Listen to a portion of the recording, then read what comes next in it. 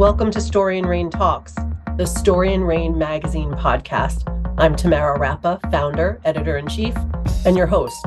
Join me here as we dive deep and go behind the scenes with creatives from all fields, exploring the origins for game-changing ideas and careers, and so much more.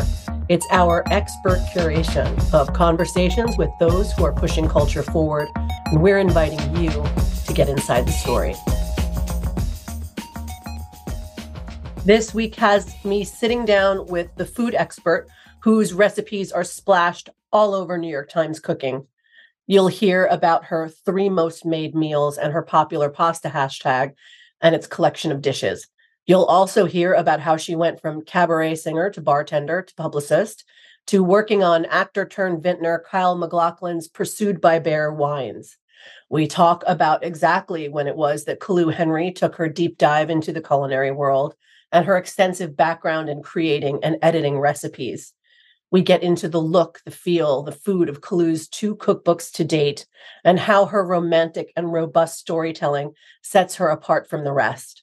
Listen in to hear all about spending quality time with friends, a favorite restaurant to add to your list, and an Instagram memes account to go to for a laugh. Discover where Colu buys her crab and how an air compressor became a terrific tool in the kitchen. We talk being cozy and cooking on vacation and why doing so tests one's creativity. On the podcast, Colu shares stories around her writer roots and the future she's got waiting for her in her 1900s Nova Scotia farmhouse that she and her husband are restoring themselves. Colu shares what it's like working with a spouse, a surprise discovered deep amongst the pages of one of her years of notebooks, and her Italian grandmother's influence. Get a candid and firsthand account about what it's like to be a woman working in food and the pressure that exists to be a bon vivant, but to look a certain way. We discuss stepping into her voice and the details around her beloved Substack that make it worth reading and why it feeds Colu's own soul. We talk about meat as an accessory, how turkey is the chicken that keeps on giving, and the tastemaker shares what tops her list of favorite things from books to condiments. And of course, we break down the best and the chicest ways to feed a crowd, including the masterful menus she has and is putting together for her birthday and for the holidays. It's a tasty treat just in time for them. Our conversations with creatives continue as Story and Rain talks to Colu Henry.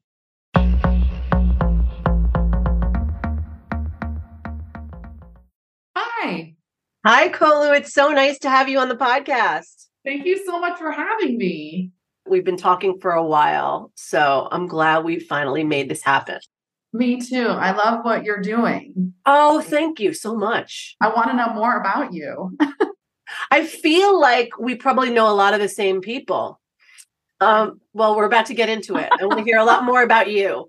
Okay, great. Where exactly did you grow up?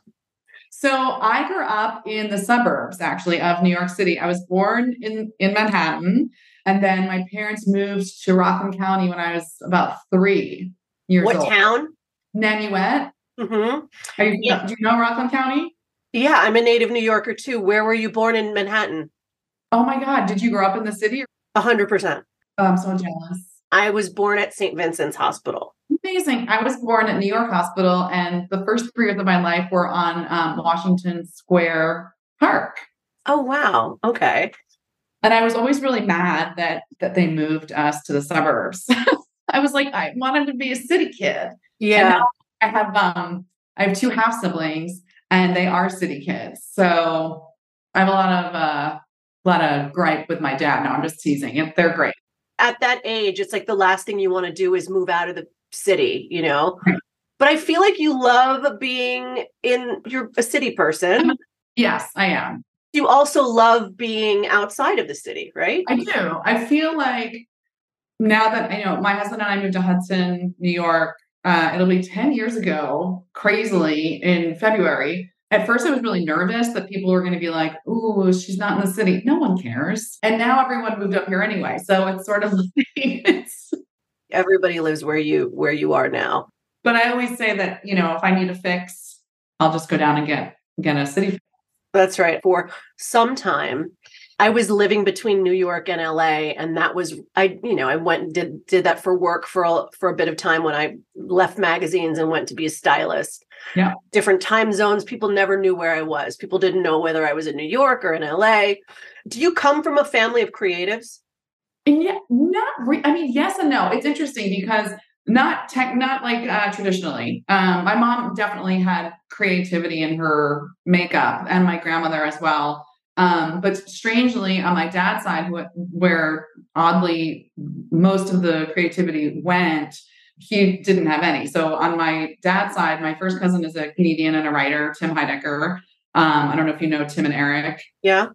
And then his sister is a YA novelist. Oh, wow. And I am also a writer. So all of this writing sort of happened on my dad's side of the family, but I really don't know where it came from. And on my mom's side of the family, there are writers. So I don't know what happened. Wow. Well, you're a beautiful writer. Oh, thanks. Where did you go to school for college? Where did you? I went to Emerson College in Boston. Yep. And it was great. I majored in musical theater. A totally different path. Yeah. So what happened after school? What were your first jobs like after school? What were you doing? So I worked in restaurants in college, in my last year of college, and then moved after I graduated to New York, back to New York to become a cabaret singer. Wow. Yeah. So you're a beautiful singer as well. So I was bartending in the city and doing, the occasional one-woman show sort of vibe, just like talking about failed relationships and singing jazz standards. Oh my gosh, I love this. Oh, let me picture this. Where were you bartending? I was bartending at a restaurant on the Upper West Side.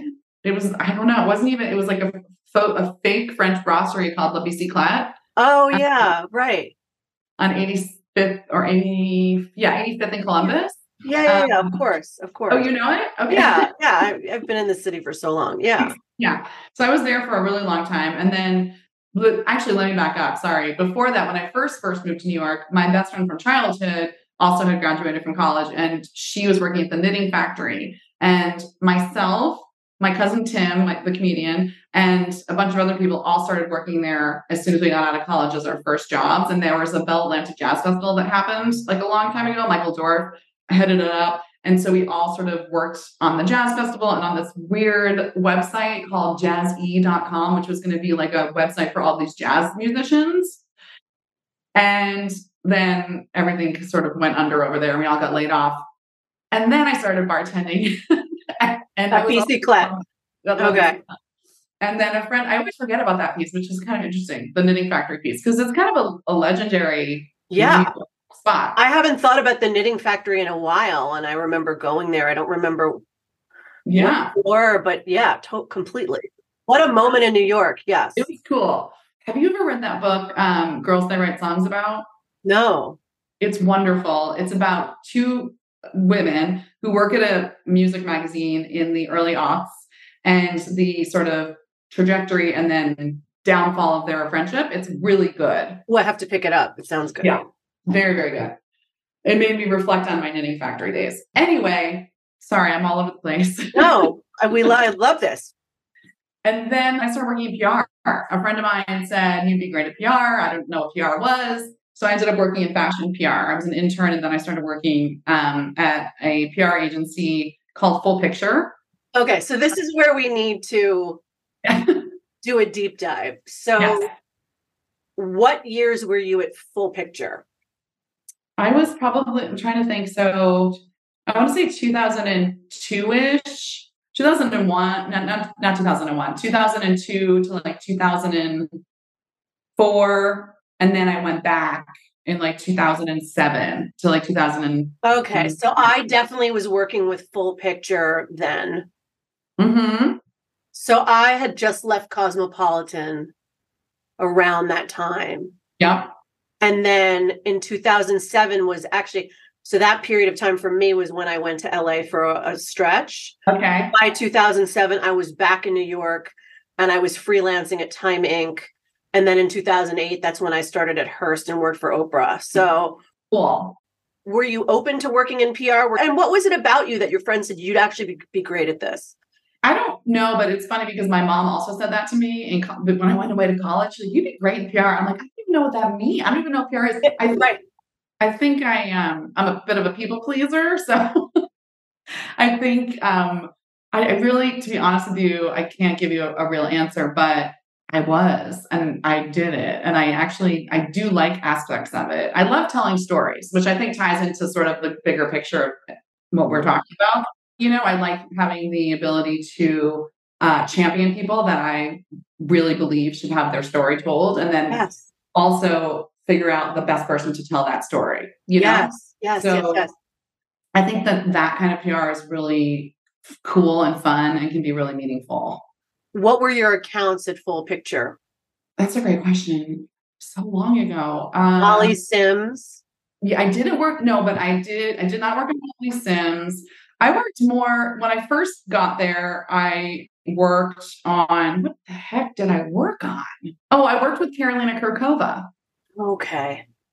That was early. Yeah. And a bunch of tequila company. What else did we work on? There were some real estate projects. And then when I went back, I sort of helped head up the hospitality end of things. So we worked at the Royalton. We worked with, what else did we work? We launched a crazy website for a woman who's a dietitian. I don't really want to get into right now. And a handful of other sort of restaurant clients. But then I also, Desiree Gruber, who Yep. owns Full Picture, who is amazing and has been a real mentor to me. Her husband is Kyle MacLachlan, the actor. Yep. And he and I really connected because he's super passionate about food, and he had just launched a wine towards the end of my second time at Full Picture. I was going out to sort of just take on freelance clients. And I said to Desiree, I was like, listen, like Kyle and I really get each other. Like we like each other, we get along. Would you consider letting me take Kyle as a client? And she was like, absolutely, yes. So I ended up working with Kyle for a number of years on his wine, and we're still very good friends to this day, which is great. And so how did things go from wine with Kyle at Full Picture and the hospitality clients to I've made my way into food? So during my time, that past time doing hospitality at Full Picture, I had also spent a couple of years prior doing restaurant chef PR. And during that time, I really learned how to write recipes because I was constantly having to edit them for publications, because chefs are wonderful and amazingly talented, but don't really write recipes all that well. And then I was also, producing photo shoots and all the stuff that sort of goes along with, any sort of PR editorial job. But in addition, learning this sort of skill set of like, okay, like I can write a recipe, like this goes with that. That makes sense. Anyway, I left Full Picture and I actually ended up moving to Portland, Oregon for about a year and a half to work at the Oregon Wine Board because I felt like I learned so much about food. I was like, I'm working with Kyle. I also want to know how to like learn more about wine. And so we did that, my husband and I, and I did learn a ton about wine, but I'm not a West Coast girl. And so right at that same time, there was a lot of changes going on at Bon Appetit, and I was contacted to see if I'd be interested in going to work at Condé Nast to help on the PR side of things. And I said, of course, because it was always a dream to work at Condé Nast till you actually work there. And so, we ended up moving back and I worked there for almost 4 years. Half of them were working on the PR side of things, which was cool because I sat on both editorial and the marketing side. Yes.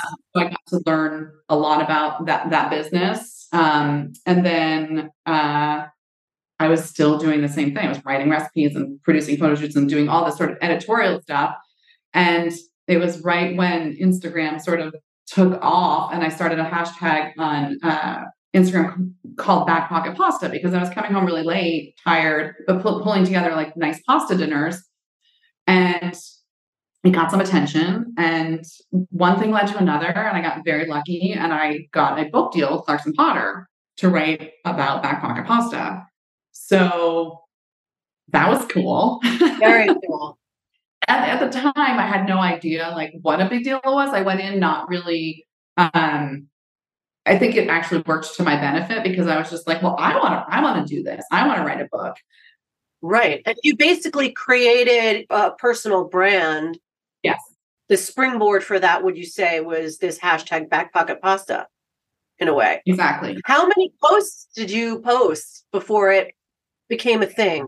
I mean, it was such a different animal, as we both know. So it wasn't like extraordinarily large, but like Bon Appetit was supportive of it. And then they, put it in the magazine, and it was a good idea. It was like, if you shop seasonally and have a well-stocked pantry, who doesn't love pasta? Plus there's like a real personal story, because I grew up in a very Italian-American home on my mom's side. So there was just like a real authenticity, I think, that came across about the whole thing. And it's true. And yeah, it was sort of crazy. So I left BA, and I wrote Back Pocket Pasta, which came out in 2017.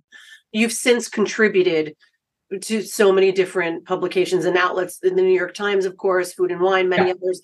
Who have been sort of your longest collaborations been with? Can you sort of name them for our listeners where you've contributed? Yeah, I mean, I have close to 100 recipes up on the New York Times cooking app. Yeah. So I think in terms of quantity, and, I did work with them for many years. And some of them are very, very popular recipes.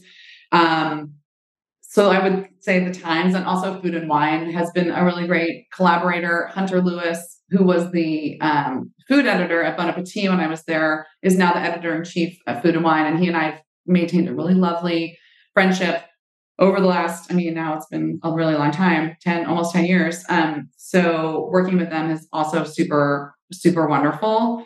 And now I'm also, this isn't really what you asked me, but a lot of my focus in the last year has been working on my Substack.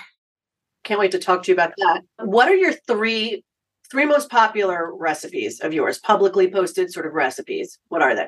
The roasted tomato and white bean stew, which came out literally as the pandemic started, was the #1 vegetarian recipe of 2020 for New York Times Cooking. It went like people went crazy for it. And then also the pasta e ceci. Yeah. Was also on the cooking app. People went crazy for that too. Those were like my two, like, I don't want to say viral, but like close to viral as it can be. Yeah. I'm trying to think what else people love. Beans. Oh, the beans. People are crazy for my beans. So there's another recipe on New York Times Cooking that they're creamy white beans with herb oil, and people go nuts for those too. So 3 recipes all with beans are my most popular.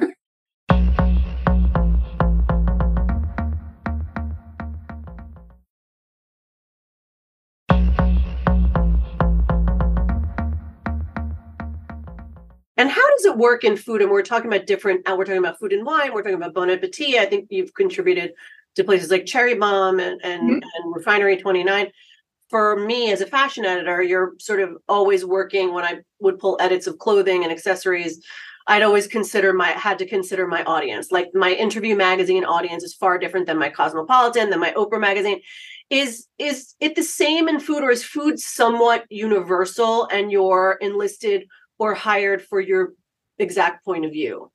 I think it has very similar to being a stylist, especially with the Times. They're very much focused on SEO and not wanting and not in a bad way. It's just like, I think a lot of brands have to do that, for revenue. And also, how do I make this recipe as simple as possible in terms of like pots and pans, and not, because people really want to what they really want at the end of the day is to get something on the table that is delicious. It's not hard. It's, anyone can do it, and it doesn't take a lot of time. So, obviously there's examples of like project cooking and all of that stuff, but for the recipes that I specifically was working on for the Times, those were sort of the drivers, right? Food and Wine allowed me a little bit more freedom in terms of like longer format, writing, and which I always appreciate. And they were pretty chilled recipes too. And both publications, you sort of, they tell you kind of what they want, and then you send them a bunch of ideas, and then they pick the ones that they would like you to develop, which it's similar, I'm sure, to styling. Yeah, very similar. Yeah. So, so the thing that I like about the newsletter is that I am able to share an occasional essay or put something in there that might, like a weird ingredient that people in the, readers of the Times might be like, what's Nduja, or I can't get green garlic here, or you know what I mean? Right. So Freedom to create. So you have a column on Substack, Colu Cooks. mhm. So everybody follow Colu there. What can people expect from your newsletter that they don't see from you elsewhere? Is it just the sheer creativity? Is it more storytelling? Yeah, I think it's a combination of both. The recipes that I'm developing these days, they're going to live there. And then there's definitely a personal connection. Like I feel safe writing about. I wrote an essay. We have a house in Canada, and we lost our dog about a year and a half ago. I'm so And sorry. thank you. We actually just got a new dog 3 weeks ago. Oh, We got a new puppy. He's so sweet. But it was like a really, really difficult grieving process for me because I've never really lost anyone that on that level or anything, person, animal. And anyway, so I was like really, and he passed away in Nova Scotia. And so I was like really sort of processing all of this like emotion around returning to the place where he had passed away. And so I was just like, fuck it. Fuck it. I'm feeling all these feelings. Like I'm gonna write. I'm gonna write it. I'm gonna see how and it was really well received. People weren't like, oh, this isn't food. Like, so I feel like there's why is she right? Right. but why is she telling me her sad story about her 20-year-old dog that died? I feel like I'm hoping to foster that and continue to grow that audience as a place where, yes, obviously people who know me in the industry, they know that I write about food and develop recipes. I'm happy about that. But I also think the nice thing about Substack is like the people that are there because they want to be, as opposed to Instagram where it's just, I don't know. I just feel like there's more ownership over that audience. And there's more connection and people are kind of along for the ride. Yeah, we're about to launch our Substack. We've been so busy with so many other things we haven't been able to. But I feel like people that come to Substack, they come to hear more about the creator, right? It's like, okay, this is a person that writes about food, or this is a person that writes about movies, but I want to know more about this person. So I think that's what's so beautiful about Substack.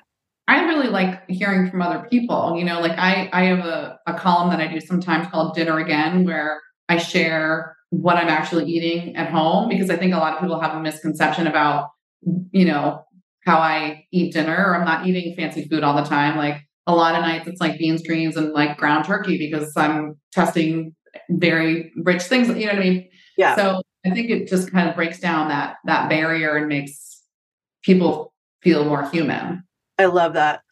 How have you seen food and cooking change in culture and in pop culture? I mean, that's a tough one.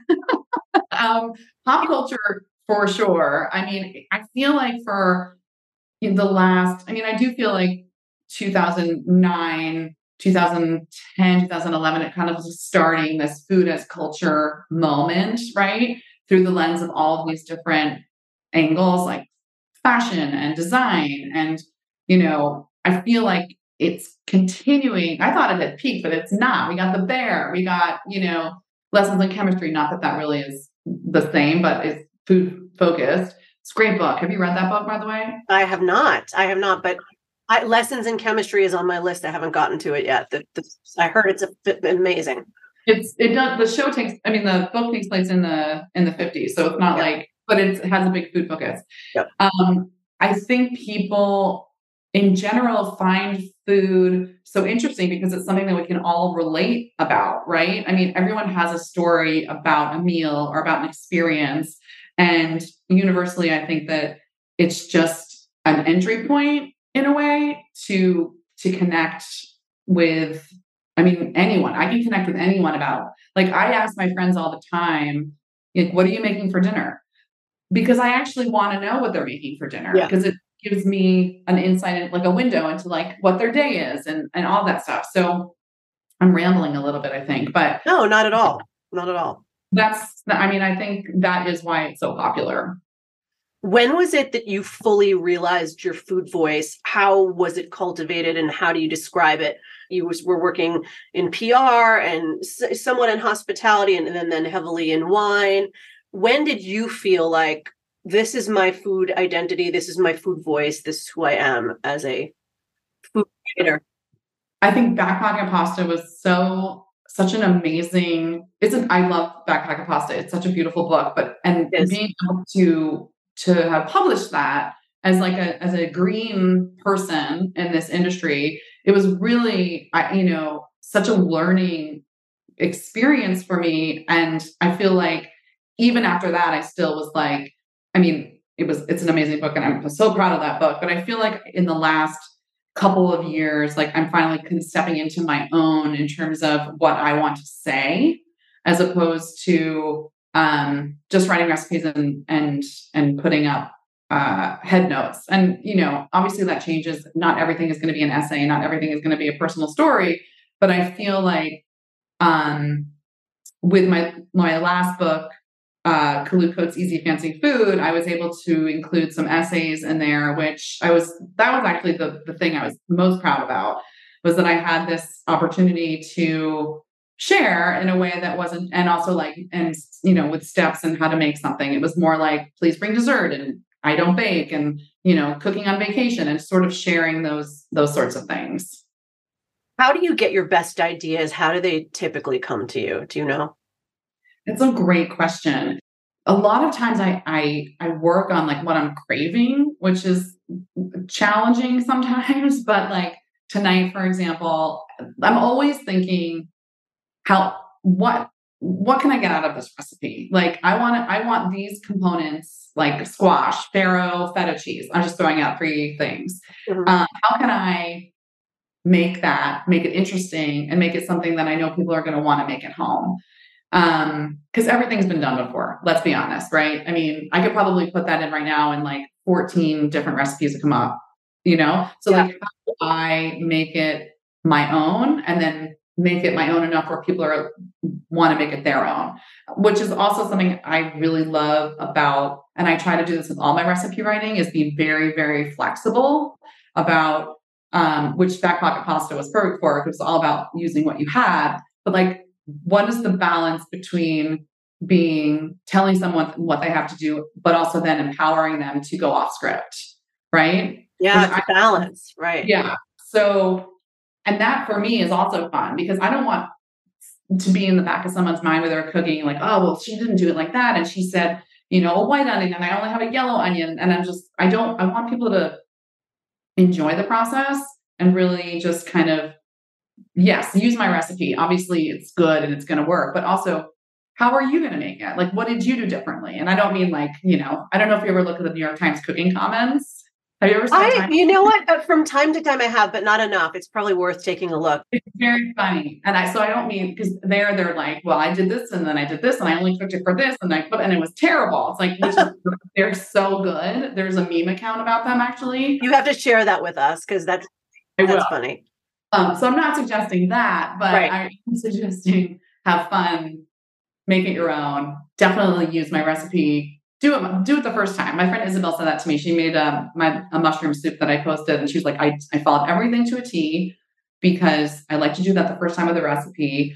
And I was like, oh, good to know. And she was like, and it worked. I was like, great. I was like, I love that feedback. I love that feedback. And now you can go do it. She goes, next time I'm going to add ground sausage. And I was like, right, it'll be tarragon instead of whatever. Yeah. Right. Where do you put together recipe ideas and record them? I know in your most recent cookbook, Colu Cooks, you say that you keep a felt tip pen. Is it this one? I mean, yours. Wait, mine's a Le Pen. Yours like a fancy Le Pen. Okay, I can only write with a felt tip pen. Anyway, you said that you keep a felt tip pen and a big sketchbook by your stove. This is a little sketchbook, but here's one right here: zucchini cake. How many of these sketchbooks do you have? How many of these sketchbooks do you think you've accumulated? A lot, and they're not all finished. There is the one that you're referring to. I don't know where it is right now.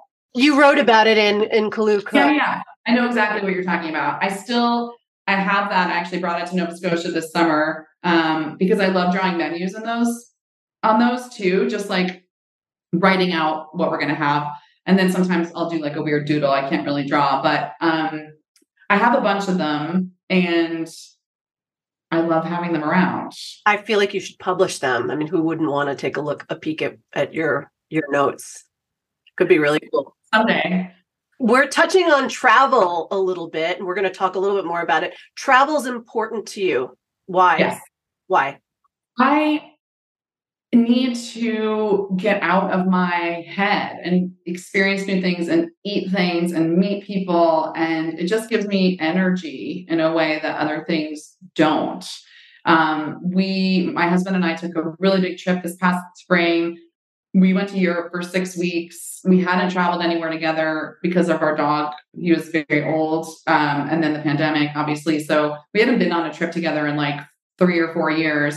And so my dad was turning 75 and he wanted to go to Portugal. And so we all met up over there and then we just stayed and traveled around Europe for like 6 weeks, which was incredible and amazing. And also going back to your earlier question about inspiration, I get it from that as well. Yeah. I mean, I have a whole list running somewhere.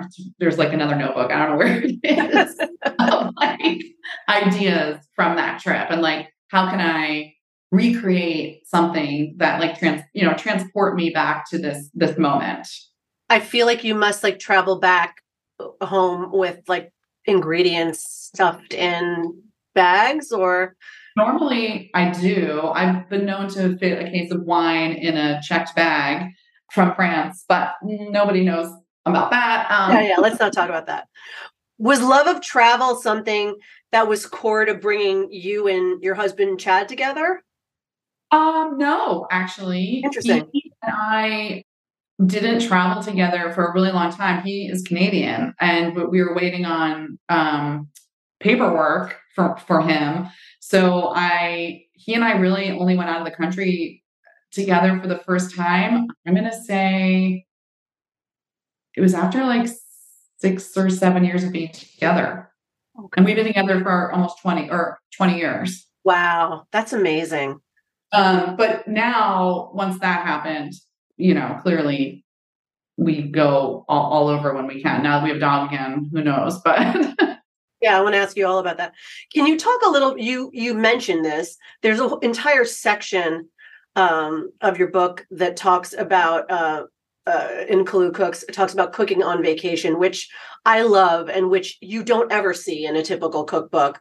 Now that renting homes for both vacations and for work on, via apps like Airbnb and Vrbo, they're so popular and they're so accessible. It's so accessible now to travel and rent a house. It's such a useful part of your book. I love it. Can you talk a little bit about how you approach cooking when you travel? I think travel cooking is cooking within constraints to some degree because you're working with such a limited amount of equipment and, depending if you're flying or if you're driving or whatever, what you've brought with you. And I think that, and it goes similarly to Nova Scotia, where we spend our summers. I also cook within constraints because I just don't have the access to like a crazy Hudson farmers market or the New York, Union Square farmers market where you can get like 15 varieties of everything. I'm working with like a cucumber that we could call it a you know what I mean? And like, yeah, sure, a couple heirloom tomatoes, but nothing. Anyway, but I have found that I really enjoy sort of working with less is more philosophy because it really makes you more creative. It does. So you are dividing your time between Hudson and Nova Scotia. You're restoring a farmhouse? Yeah. Is that still in progress? I want to know everything there is to know about that. It sounds incredible. How did this project find you? Great question. So my husband, as I mentioned, is Canadian. He's not from Nova Scotia. He's from Ontario. And he took me to the South Shore, probably, 6 years ago. And I fell in love with Nova Scotia. And he'd brought me to other parts of Canada, not to Montreal yet, which I love so much. And I was like not impressed with anywhere we were going. And then he brought me there and I was like, this is what I'm talking about, right? This is so magical. And it's very Maine-like. And we fell in love with it. We had just bought our house. I guess it was like 10 years ago. So we just bought our house here in Hudson and we're in no position to be doing anything. And so we just kind of looked for a long time and ended up spending some of the fall of 2020 back on the South Shore just because things here were so intense and crazy. I could get there. So I was like, get me the hell out of here. Yeah. It's a toxic situation. I need to get some space. And so we did, so we started looking again just for kicks, but the real estate market there went completely crazy. Like it went here in Hudson. So prices on the South Shore went like from reasonable, people were buying properties from Vancouver sight unseen, like they were doing here in Hudson. And so we were like, fuck, like missed out on that.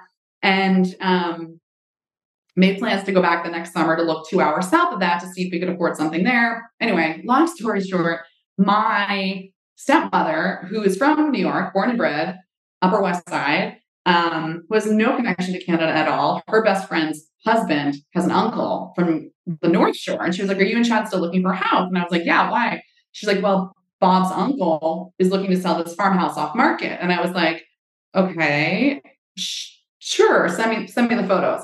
And she sent the photos through and it was the house. And we've been looking for houses forever. We were prepared to buy like literally a shack. And it was 1866 farmhouse on 14 acres. Hadn't been lived in 10 years. And I was like, look, I don't want to waste anybody's time because we don't have money. Like we're going to have to figure out some stuff. And it was the exact amount of money that we had. How serendipitous. What a story. What an opportunity. Yeah. So meant to be, destiny, all the things. Yeah. So it's so cool and wonderful. And it's actually really close to Prince Edward Island. And I'm a huge Anne of Green Gables fan. So that also. Me too. Are you? I like voraciously read all of those books. Yeah. Me too. Love them. And also the series was so beautiful. Anyway, so it's very much like that, red sand and all that stuff. So I was like, I feel like we're actually where we're supposed to be, even though I'd never been to the North Shore at all. And so we bought the house and we've been working on it. Chad's doing all the work himself. It's a lot of work. It's a lot of work, but so gratifying. And we had to buy the house with everything in it. Oh, so you're figuring out what you want to keep and how to get rid of things. It's like that's most people get stumped when they need to clean out a closet. It's like, it's so hard to donate things these days. I was just having this conversation with somebody. Like, I remember the days where like I would call Housing Works and they would just like come sight unseen and just like pick up your stuff. Like, it doesn't work that way anymore. And now you have a whole piece of property, huge piece of property where you've got to manage all that. Yeah, it's definitely a lot of work, but I'm not complaining. I feel very lucky to be able to like be the stewards of this home. We're the third owners, which is cool because it was built in 1866, and it was the same family up until this gentleman owned it, and now we own it. We're still in touch with him. That's mind blowing. Only 3 owners. Wow. It is kind of crazy. And strangely enough, this house that we bought is 1880, and we're the second owners. But tying it all back really quickly, sorry, this is actually kind of fun. When we got back from Europe this spring, we were doing like a big organized clean out. And I came across a notebook. Actually, it's this one. I think it's this one. And back in, I think it was like 2000, I don't know when exactly, but it was the last time I had written in this notebook, because I told you like a lot of them, you know? Yeah. The last thing I wrote in this notebook, which I hadn't picked up in forever, was, oh my God, where is it? It says split time between both Nova Scotia and Europe. Oh my gosh. And I was like, this is so weird. Like, how did I do that? It was 2018. Wow. So I wrote a note to myself and I said, since picking this book back up again, we bought a house in Nova Scotia and just got back from 6 weeks in Europe. Wow.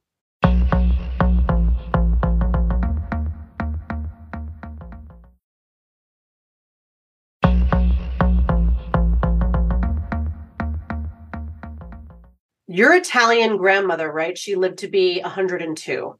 Correct. What did she most teach you about food? What do you still think about when it comes to your day-to-day and her influence on you? I mean, we grew up eating, like, we eat a Sunday sauce every Sunday. Cooking, she used to make brajol. It was like, I remember just, and I talk about this about like a pasta, but just like waking up on Sunday mornings and like having that smell of like meatballs frying and like running downstairs and having my mom and her sort of over the stove cooking, and just wanting to be around that energy, and just, I think that she also told these really beautiful and crazy stories from having lived through the Depression and, through influenza and all these crazy things. Food was always so important. And, I heard stories about like my great grandmother, who's my namesake, like rolling out ravioli in this one room tenement with like 6 kids. And it just, even though it's like probably was miserable, it sounds romantic, And I think I credit a lot to those sort of early stories about eating bean water because, they didn't have, anything else to eat. Right. But like that to me sounded cool. I was like, I like, I'll drink some bean water. I love that. We are going to talk about back pocket pasta again. Okay. You wrote a really honest essay for Bon Appetit about it. Can you share a little bit about that here? Yeah. So during the time, I wrote back pocket pasta, and during that time, I gained a lot of weight. I think a lot of it was eating all the pasta. And I was sort of, I actually haven't read that piece in a bit, so I need to revisit it. But it really was about body image at the end of the day, and kind of striving and working towards being a healthier version of myself. And I still struggle, to be perfectly honest. It's really hard being a woman in this industry because you are expected to look a certain way, wear certain things and be a bon vivant, but also like you're supposed to be a certain way. Yeah. And I think that there's a lot of pressure, especially because of social media. It's something I still struggle with, if I'm being perfectly honest. Yeah. I did lose weight. I lost like 30 pounds. I did Weight Watchers. I think that was after that essay, though. It was like 2018 or 9. It started in 2018, and it took about 7 or 8 months. And then the pandemic happened, and lots of things happened in life, and I gained it back. Being a first-time cookbook author, I mean, it's difficult to put together a book, and it requires a lot of focus, and it's what your life becomes completely centered around. So like, to me, it would seem so logical to like that you're eat, sleeping, and breathing this cookbook. So, that I can understand how that could be a byproduct. What were your favorite things? You said you did Weight Watchers for a while, but what were your favorite things to cook while you're dieting? What do you cook when you want to, like you said, you're testing a lot of super rich recipes. You want to eat something a little lighter. Is there anything that were go-tos for you when you were dieting then and now? Yeah. I mean, I make a pot of beans every week. They're so healthy, and they are delicious and filling. Ate a lot of beans. I still eat a lot of beans. Actually, a lot of the recipes that I developed for the Times during that time was when I was on Weight Watchers. Interesting. I mean, there's a lot of salmon. Yeah. A lot of chicken, which I love all of these things. Right. These are not things you stopped eating by any means. Definitely not. No. I just wasn't eating pasta like, all day and every day. Yeah. I'll be 46 on Monday, and I'm a middle-aged lady, and it's hard. It gets hard. No, I hear you. Yeah. But like perimenopause is real, and trying to lose weight now is a lot harder than it was 4 years ago. I'll tell you that. That's right. No one ever talks about these things, and it's true. It's true. Yeah. I'm losing weight for myself and my health. It's not really about anybody else. Right. I don't know. It's complicated. I mean, you said it to be in the food industry throw yourself into that and be this bon vivant. That's such a great way of putting it. But then also, having to uphold some sort of standard that's hard when real life is happening. Yeah.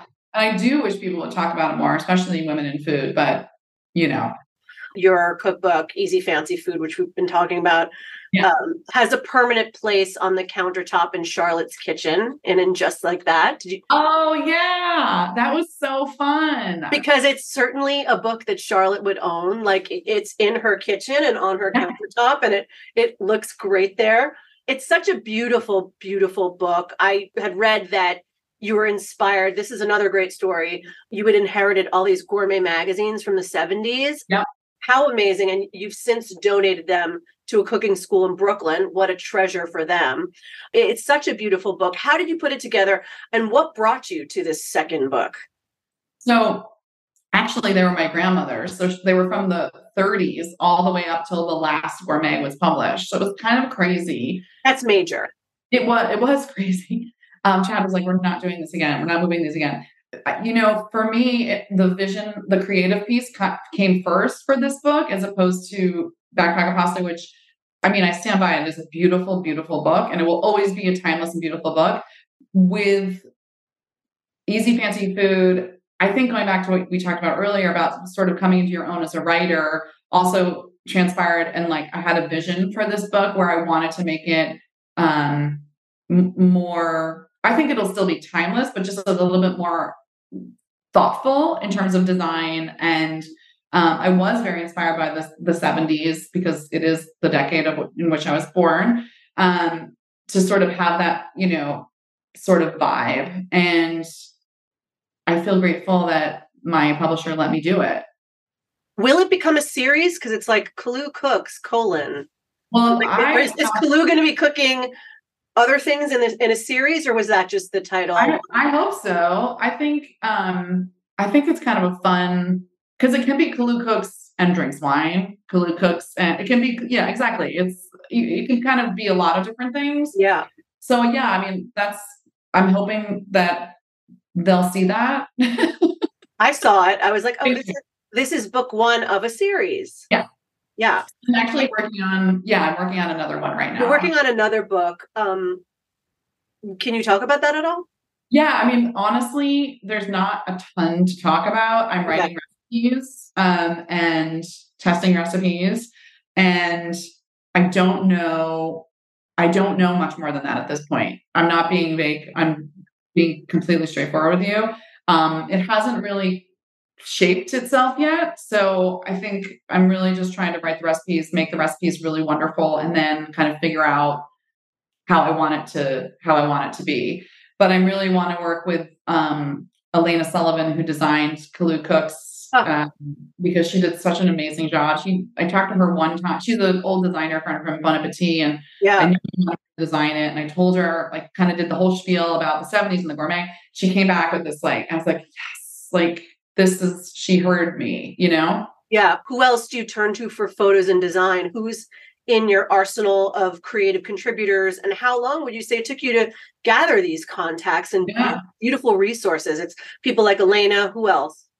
My friend Tara Dane shot this past book, and she did such a beautiful job. She's so talented, and was so generous with me, and also lives kind of close to here. So that was really nice. And Rebecca Bartoszewski, who did the props for the book, she was actually the first person that I hired other than Elena. I fell in love with an image that she had put together for, I don't remember what publication it was for, but I was like, I want that person. And I reached out to her, and she said that she would work on it, which was really lovely. And I have, because of time spent at VA and being around so many shoots, I know a lot of those people, which I feel very, very lucky to know.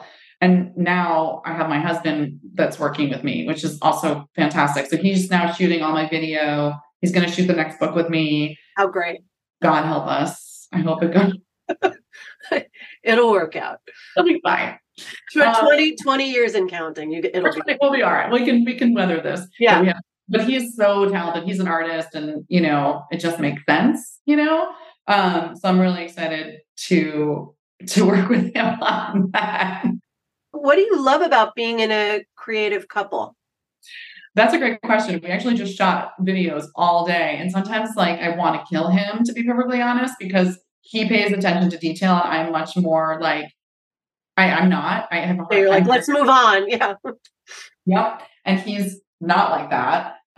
So I think it's a good balance because at the end of the day, he's usually right. Like he's like, we gotta do it again. And I'm like, whatever. Like, I don't want it. I want to go. I gotta go. I got other things to do. Like, but he is the best. And he also has such cool vision about things. And he's a little weirder than I am. I'm a little normie. So it's good to have him in the mix as like the weird arty guy that's like, well, let's like put a weird thing here. And it's like, Yeah. and he was a video artist. So I will, that's good. In Colu Cooks, you talk about meat as an accessory. I love that. Something that many people are embracing or trying to embrace, plant-based. How exactly is meat an accessory in your meals? What's your philosophy? That's a great question. I think, like, for me, I look at like pancetta as an accessory, right? It's not like the whole meal. It is like a little bit of salty pork thrown into a pasta or into some greens or whatever the case may be. It's just like it's an ingredient. It's not the meal, right? Also, something like nduja, which is a spreadable sausage I mentioned earlier from Calabria. Like I can stir that into some beans. Like I think that it doesn't have to be the focus. It can be sort of a part of a bigger thing. Each of your cookbooks to date, we were talking about this, are so heavily based on storytelling, and not every chef or cook is skilled at and building stories into a cookbook. They might write, some do, but the stories aren't as true or as robust as yours are. Few really bring, I think, story together with food and instruction. You kind of touched on that. Why do you think your books are constructed in the way that they are? What do you think it is about your life and perspective that has allowed you to achieve it so beautifully? Thank you. First of all, thank you. That's very kind. And that touched me. You're very welcome. It's the truth. I love bringing people together and I love telling stories. And I think that for me, that's the best part. It's like being able to say that you ate this with somebody or you went here with someone else and that this is, the result of a gathering or whatever it is. Brings me joy. And then I also think it encourages the reader to create their own sort of story around a dinner or a meal or a dish. And then that can kind of has a ripple effect, and I feel, I don't know, that's like the best part. Like, yes, of course I want people to make the food, but the storytelling for me is what really, really speaks to me. Yeah, it's inspiring, and we can't wait to see more of it from you. Thank you.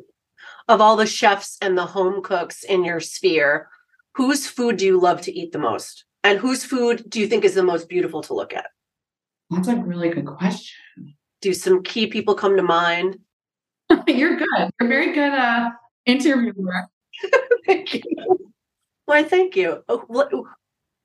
Yeah, whose food is craveable, and whose food is like, oh, I've just fallen in love with this plate. I was thinking about, this is what made me think about it. I was thinking about Jonathan Waxman giving his blurb for your book, which is like, I thought I was the master or whatever of like creative pasta on the fly, until I was just thinking of all the people that have crossed your path, from home cooks to the celebrated chefs. It would be interesting to know who's on your list. I will say, there's an amazing, this is not a cookbook author, but there's an amazing restaurant here in town called Cafe Mutton, which is insane. I have been singing their praises literally since day one. And then they were in like the top 10 restaurants last year for BA, which I was like, that food, they do just like really like soft scrambled eggs and fried bologna sandwiches and just like food and like pate. It's like all the food that I would want to eat every day if I actually could eat that much rich food every day. Right. So that's really a really amazing spot here in town that now is nationally known. I'm trying to think. My friend Allie Stafford is incredible. She wrote a book called Bread Toast Crumbs, which she had a recipe with her mom that went viral. It's no knead peasant bread. And literally, if you don't know how to bake bread, and she has a new book coming out about pizza, which I'm really, really excited about. I'm trying to think of Substacks too, of people like that I love reading. My friend Blanche Vaughn, who's the food editor at House and Garden UK, just had an amazing book come out. It's so wonderful. I just got it in the mail last week. Beautiful seasonal recipes. Great. We'll link these all in the show notes. Fantastic. It's November and we are walking into 2 months of cooking and entertaining. You entertain on a regular basis. You've said that you often have dinner parties and friends over 5 or 6 times a week, more often than not. What have you learned about cooking for a crowd? The thing that I'm actually doing it this weekend. So take us through. Yeah. So my birthday's next week, and we're having our core people over on Saturday for cassoulet. So, which I'm really excited about. And so we're gonna, in terms of entertaining and just like thinking, ahead, we're gonna make that cassoulet. We're gonna get oysters earlier in the week, because I don't know if you know this, but oysters can last in the fridge for a very long time. I did not know that. Fun fact. Depending on, obviously you need to know when they were harvested, but if you know when they've been harvested, then you have an actual a real time frame. Yeah. You can put them in the fridge for weeks. Wow. Hot tip. Hot tip. Wow. But I think it's like getting the big things out of the way, right? So you're not super overwhelmed as people are showing up. So I know tomorrow or Thursday, we're going to go to Guido's. I'm going to get some oysters. I'm going to make blue cheese toast. I'm going to get all the stuff for that. Friday, we'll make the cassoulet. And then literally on Saturday, it'll just be about putting wine glasses out and making a salad and assembling things. I think as much as you can get done in advance is always the way to go. And also having food, making something that you can get done in advance is kind of a key move, That's something really delicious, but like a cassoulet, it's sort of like the more it spends time. Exactly. Like a gathering flavor, the better it's going to be once it hits the table, right? Exactly. And I know obviously that's super seasonal in terms of like being able to braise and soups and stews. Yeah. But I think that there's ways to do that, any which way. Like in the summer, you could marinate something and then all you have to do is light the grill. I would just get all the small, like the stuff that you don't want to do while people are there done. Yeah. And also delegate. If people come over, they want to help more likely than not. Like they're going to want to pitch in. So like, let them. Yeah. Like find something for them. Well, you've just led me into the next question, which is who are your best guests? What makes for an ideal guest? I love people that, just kind of feel right at like that I don't have to worry about, like people that just like put themselves to work or take themselves, pour themselves a glass of wine. I want people to feel that they live there when they arrive. Like I want people to feel really comfortable in my house. So I feel very lucky that I have friends here that is the case. Like we're very close with our next door neighbors. We're back and forth all the time. Our other friends live like a 5-minute walk away. So there's sort of this built-in sort of familial vibe that I would hope would translate to any guest that comes over. Now, again, sort of on the topic of the holidays, and to maybe go back to childhood, can you tell me about your tradition of Feast of the Seven Fishes? I'm half Sicilian, but we never did that. You didn't? We didn't do it. Maybe the aunts had some semblance of a fish moment, but no one ever did it hardcore, 7 fishes. I'm so curious about yours. It was so cool. And, my mom and her family, my grandmother and her 2 brothers also did it. So I grew up sort of with these relic, tales from like the 70s and even the 60s, like everyone did it. My great grandmother, it sort of like was a generational thing. And so it was like it still is my most favorite holiday. And, we used to go to my Uncle Michael's every year. And there are these, very signature things that we have that are like, not necessarily on the other people's, like they did these really delicious stuffed pickled peppers with anchovies and breadcrumbs. They're like agrodolce peppers kind of. So good. What was the shining star of the 7 fishes dishes? I mean, for me, it's pasta with clams. Mm-hmm. Or pasta with crab. I started cooking the pasta with crab as I grew. I want your recipe for that. Is it in one of your books? There's one in Back Pocket Pasta. Yeah. Okay, good. I feel like I haven't landed on one that I like. And now we do it here in Hudson, which makes me excited. You do 7 fishes in Hudson. Yeah. How are you entertaining this season? What are you making? Do you have a plan already?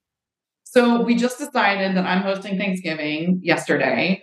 It's going to be small. It's going to be probably just 4 of us, just our good friends, which is fine with me. And actually, I threw out the idea of maybe not making Thanksgiving. Like I was like, the world's our oyster. It's the 4 of us. Like, what do we actually want to eat? No, like let's just talk about it. And then, because I have this for the past couple of years, I keep threatening to do like a German Thanksgiving, like I love that idea. That's so fun.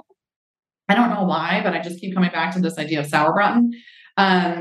So I'm going to throw that out to people and see what they say. I've never done an untraditional Thanksgiving, so TBD on that. Okay. Christmas Eve, we will do Feast of the Seven Fishes. I always get Dungeness crab from Pike Place Market for that, just because I just love it so much. And we eat it with aioli. I'll make like homemade aioli and bread, and we'll just like make little crab toasts. We will do pasta with clams for sure. What else will we do? I'm trying to think. What did we do last year? Oh, caviar. Sometimes we'll do caviar, which is it's fun, but not necessary.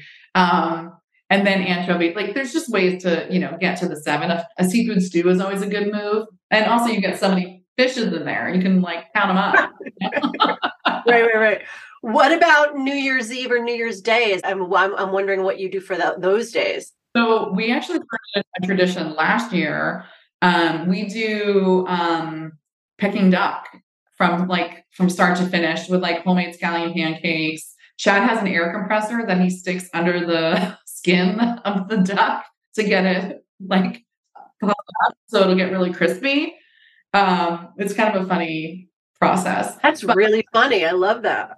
So we're going to do that for New Year's Eve, and then New Year's Day we go. Well, actually, I don't know this year. Normally we go next door to our neighbors, but they're going to be in Australia, so we'll see. But we do also do homemade lasagna with pasta for Christmas Day, which I really love. Chad makes pasta, like fresh pasta. That's what my family did. Oh, is that right? Like lasagna on Christmas Day, yeah. That's the best. What about you? What are you? What am I doing? Christmas, I don't know yet. Thanksgiving's going to be with all my family. Like my brother's here. I have nephews here. Last New Year's Eve and Day, I was with friends in Santa Fe, New Mexico. That was pretty amazing. That's cool. It was really nice. Now that we've talked about entertaining, can we talk about leftovers? Yeah, sure. When you cook often, you often have leftovers. I know in your book, you talk about picnics and how do you use your leftovers? Can you share some tips and ideas? I mean, depending on what you've got, I feel like anything, first of all, if I have a ton of leftovers, I will often reach out to a neighbor and just say, hey, listen, like I made this thing.